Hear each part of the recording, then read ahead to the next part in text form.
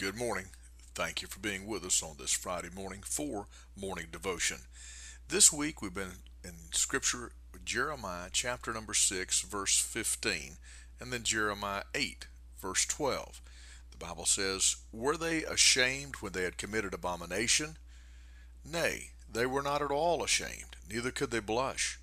Therefore they shall fall among them that fall. At the time that I visit them, they shall be cast down, saith the Lord." That's Jeremiah 6:15. Chapter 8, verse 12 reads almost identical. And the word abomination, it means detestable, horrible, loathful. It is a word that it's one of the lowest words that God would use about something that literally is sickening to Almighty God. On Monday, we looked at some things today in America that we don't blush about, we're not ashamed of. As a matter of fact, we're kind of proud of it. And we talked about the abortion of God's heritage.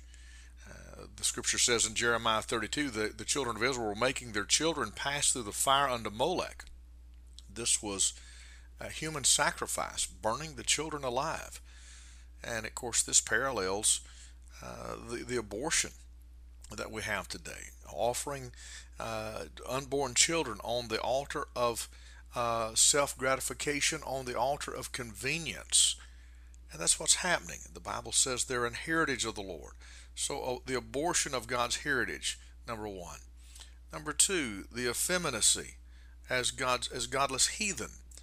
Of course, the Bible says, Leviticus 18:22, "Thou shalt not lie with mankind as with womankind. It is abomination." And then number three, the Bible declares that one hath committed abomination with his neighbor's wife, and another lewdly defiled his daughter-in-law, and another in thee hath humbled his sister, his father's daughter. Ezekiel 22:11. And so the third abomination is adultery against God's home. But they weren't ashamed, neither did they blush. Yesterday we dealt with the apostasy of God's holiness.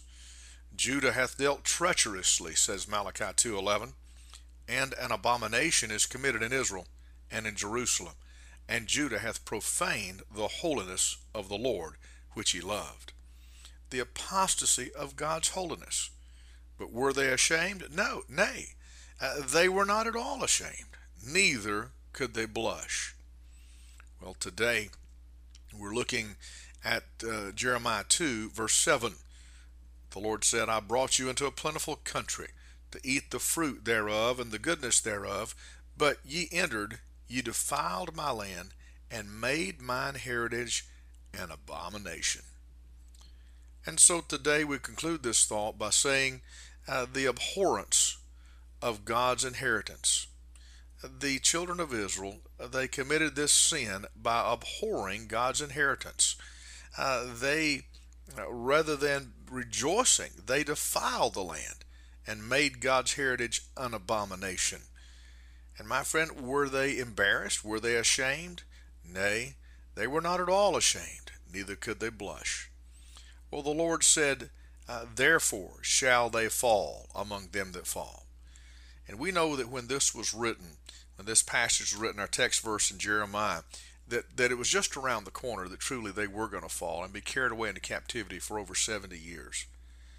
And I got to looking in Scripture, and I found the word blush one more time. And neither could they blush, neither could they blush. But then I found it again in the book of Ezra. And a little different reading here. The Bible says, "And I said, O my God, I am ashamed and blush to lift up my face to thee, my God. For our iniquities are increased over our head, and our trespass is grown up unto the heavens." That's what 70 years of the judgment of God will do for you. It'll cause you to be ashamed, and it'll cause you to be able to blush once again. Were they ashamed? No, not at all. Not at all ashamed. Nay, they were not at all ashamed, neither could they blush. Therefore shall they fall, according to the Scripture. May God help us to heed his warning from his word. Father, meet the need of our heart in Christ's name. Amen. This is Pastor Randy Barton of the Anchor Baptist Church, 3232 Hendersonville Highway in Pisgah Forest, North Carolina. Have a great weekend.